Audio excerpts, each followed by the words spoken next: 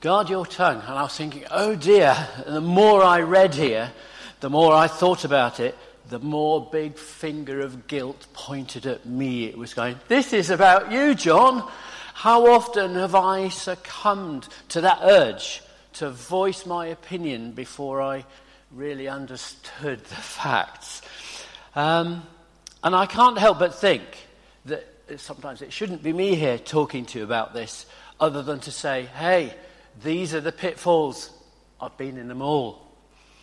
Amongst other things, I gather that the people that James wrote to, were gaining a reputation for enjoying a good gossip.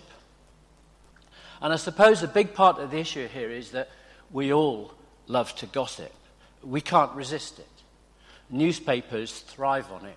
Magazines survive on it. And soap opera, well, it's alive on it because it feeds our desire to nose into people's lives. We can't help it. And the more first-hand that knowledge, the better. And this is why we have to be first with the news. We like hot gossip. We're not interested in old news. As the Rolling Stones title went, who wants yesterday's papers? We all do it. 4 preachers met for a friendly gathering, and during the conversation, one preacher said, hey, our people come to us and they pour out their hearts, confess their sins and their needs. Don't you think we should do the same? Confession is good for the soul. So in due time, they all agreed, and one confessed that he'd like to go to the movies. Another would sneak off away when he was away from church. The second confessed that he liked smoking cigars, and the third one confessed that he'd like to play cards. When it came to the fourth one, he was quite reticent. He wouldn't confess. The others pressed him, saying, come on, we've confessed our sins. What's your secret? And finally he answers, I love to gossip, and I can hardly wait to get away from here. So our language is just full of all these terms that recognize this gossip, or the fact that we try to discourage people from talking, and things like, I should keep quiet about this if I were you. Keep stum. Keep your lips sealed. Or in World War II, there were things like loose lips sink ships, or careless talk costs lives, all recognizing the dangers of speaking. And then we've got more coarse ones, more like shut your mouth. A very old one I heard again when I was brought up initially in Yorkshire, and then when I was about 40, I went back to live there for a while. And I was at one of these horse shows, where young girls get dressed up to their nines and all this, looking posh on their horses. And then there was an altercation between 2 of these young women, and out came this term, shut your cake hole, you! And I thought, I haven't heard that for years and years and years. And there's loads of them, aren't there? So that's very much recognizing that we can't hold our tongue. But let's take a look at the scripture. Wiersbe, he's looked at this, and he's broken this thing down into 3 bits, really. Is the power of the tongue to direct, the power of the tongue to be destructive, and the power to delight. And I'm glad that he's gone in that order, so we end up on a reasonably good note. James starts off by saying, not many of you should become teachers, my fellow believers, because you know that we who teach will be judged more strictly. And why would James say this? We do seem to have high expectations of teachers and leaders and church leaders, don't we? But why are leaders judged so harshly? And I can only believe it's because of the influence that they have on others. One tongue influencing many other people, with influencing will come the concept of power, and with the concept of power comes corruption. So there's one perspective. And from another perspective, I recall a scandal when the vicar that married me first time ran off with one of the congregation. And I know this story isn't unique. The pastor who baptized Margaret and I told me that frequently he was tempted by female members of the church to try and have affairs with him. And so, it again tells me that it's not unique. And we frequently hear about school teachers of both sexes having inappropriate relationships with their students. So people in these positions, I think, we have high expectations of them or placed upon them, but they face temptations of power, and corruption, and temptations of the flesh. So it's quite tough, I think, in that respect, to lead a life of temptation. But James goes on to say, he said, we all stumble in many ways. And I love this simple sentence because it's so inclusive, including James. We, and then all, meaning every one of we will stumble, trip, momentarily lose one's balance, get knocked off kilter, taken by surprise. In many ways, he said. So I think James is acknowledging, really, that we are all guaranteed to fail. No matter how hard we try, we will fail. And he then follows that on by saying, anyone who is never at fault in what they say is perfect, able to keep their whole body in check. Well, we know that none of us is perfect, but a perfect person would. But it is a direction, isn't it, in which we can aim to go in. Never expect to achieve, perhaps, but it is the direction in which we ought to move. So James then goes on to talk about a bit in a horse's mouth, the rudder on a ship. And I was speaking with Paul Pace the other day, and a recent visit to SS Great Britain in Bristol. And when he was walking under the ship, he noticed how small the rudder was when compared to the rest of the ship. It was really tiny, and the bit that we use on a horse is really small compared to the rest of the body.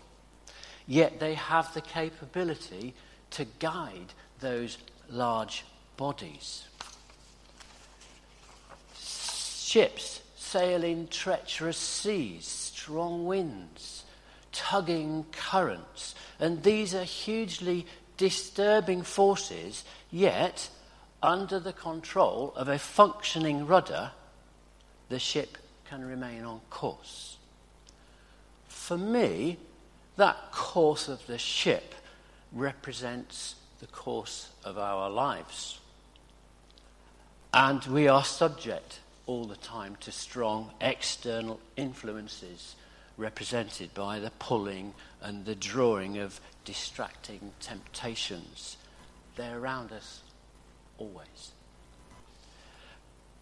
But there was something about James' analogy that didn't quite sit right with me, because he said anyone who's never at fault is perfect, but able to keep their whole body in check. And he seems to be saying if you can control your tongue, you can control your whole body, as if your tongue controls your body. And I kind of going, I'm wondering what he really meant here.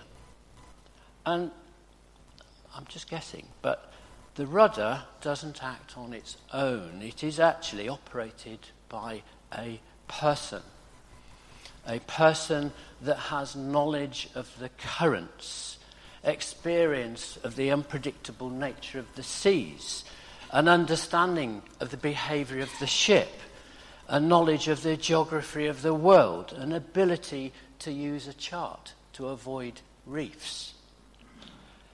that person, armed with all that knowledge, exercises judgment and decides in which direction and by how much to deflect that rudder in order to navigate the ship safely. In short, it requires the application of wisdom. And that wisdom was acquired knowledge and experience. Proverbs 9, Solomon says, to be wise, you must obey the Lord. If you know the Holy One, you will have understanding. That's very much like the navigator of the ship and all that knowledge and understanding, the huge variety of things that have to deal with. For us, translated simply, if you like, if you know the Holy One, you will have understanding. And then preceded by that, if to be wise, you must first obey the Lord. Wisdom will add years to your life. You are the one who will profit if you have wisdom. And if you reject it, you are the one who will suffer. Just grab a drink.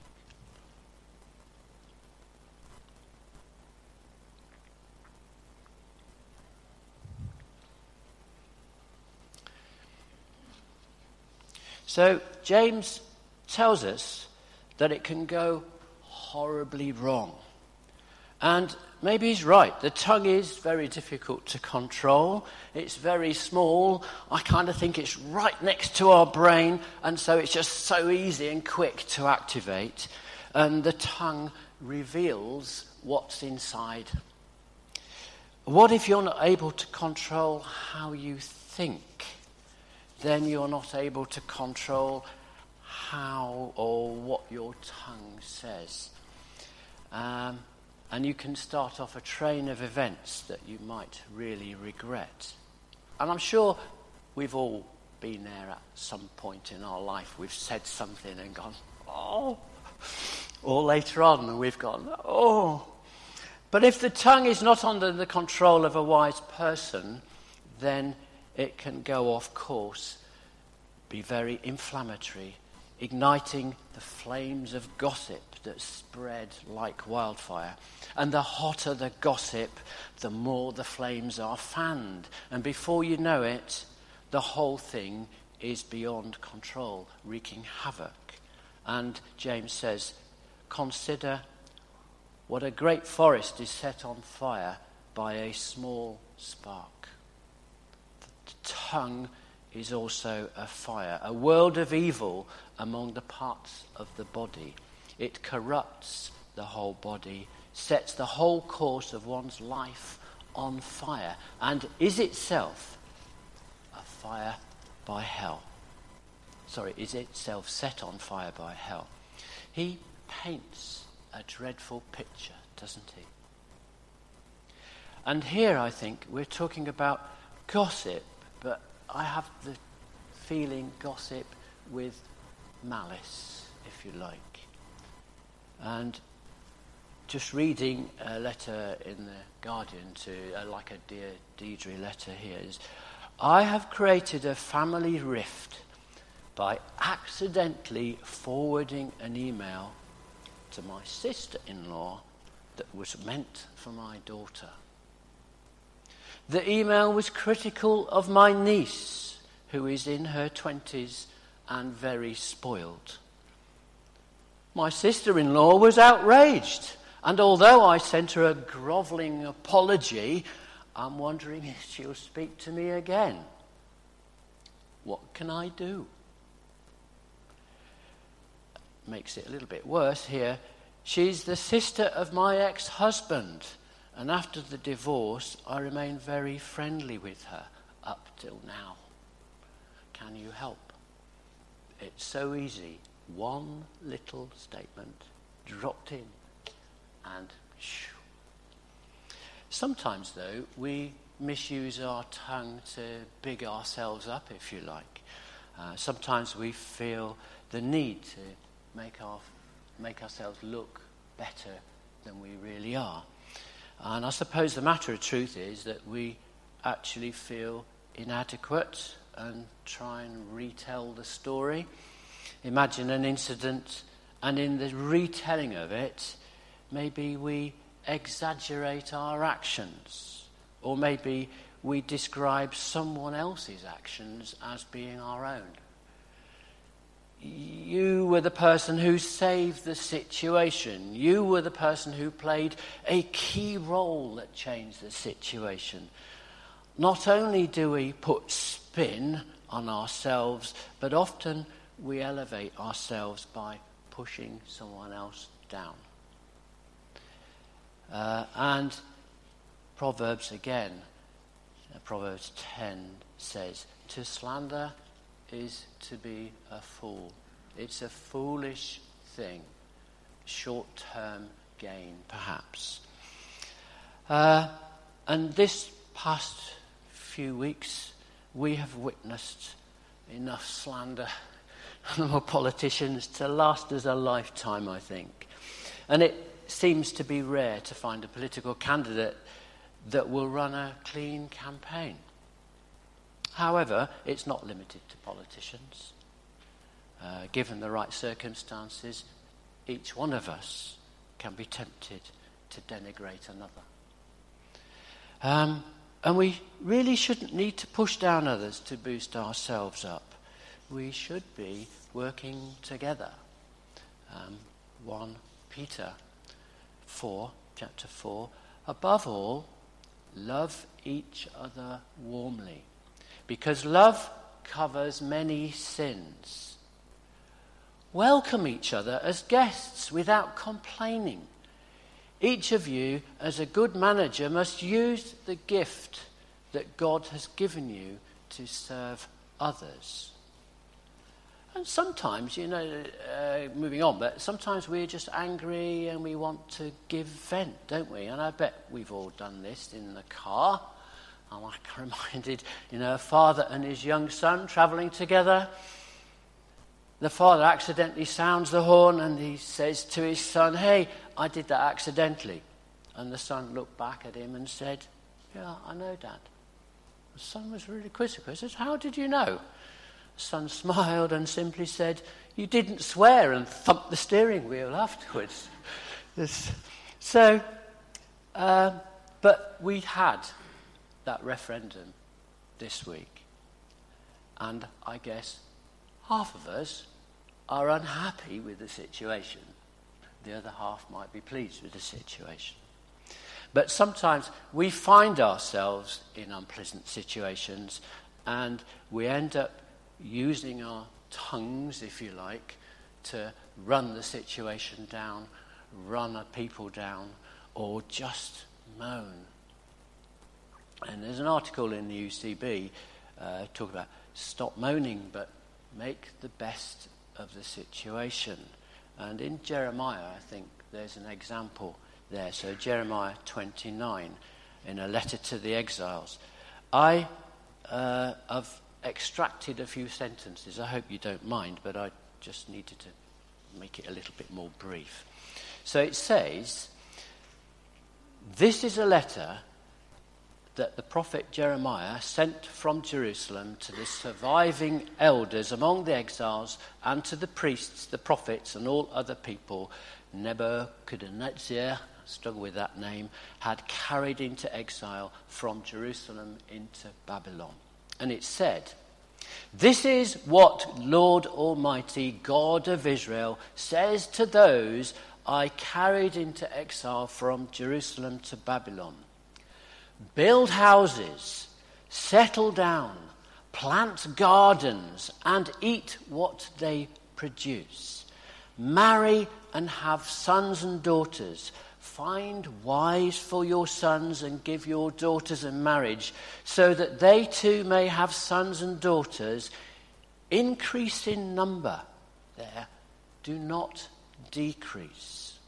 Also, seek the peace and prosperity of the city to which I have carried you into exile. Pray to the Lord for it, because if it prospers, you too will prosper. Yes, This is what the Lord Almighty, the God of Israel, says. And then he goes on to say, when 70 years are completed in Babylon, I will come to you and fulfill my good promise to bring you back from this place.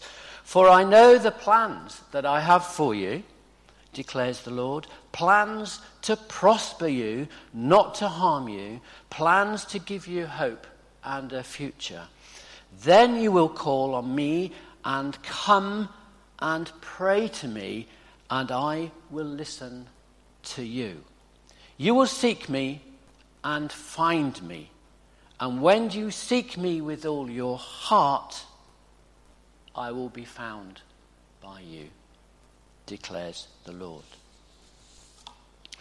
So very much in there is the idea of don't sit around moaning, waiting for God to improve your situation. He expects us to use the gifts we were given. To put it simply, stop whinging and get on with it. And that's transiting into his last section, which is about moving into praise, if you like, the power to delight. James goes back to this duplicity of humans, this fact that we will say good things, we will say bad things, we will say something but mean something else. Yet in nature, it's a simple, direct honesty.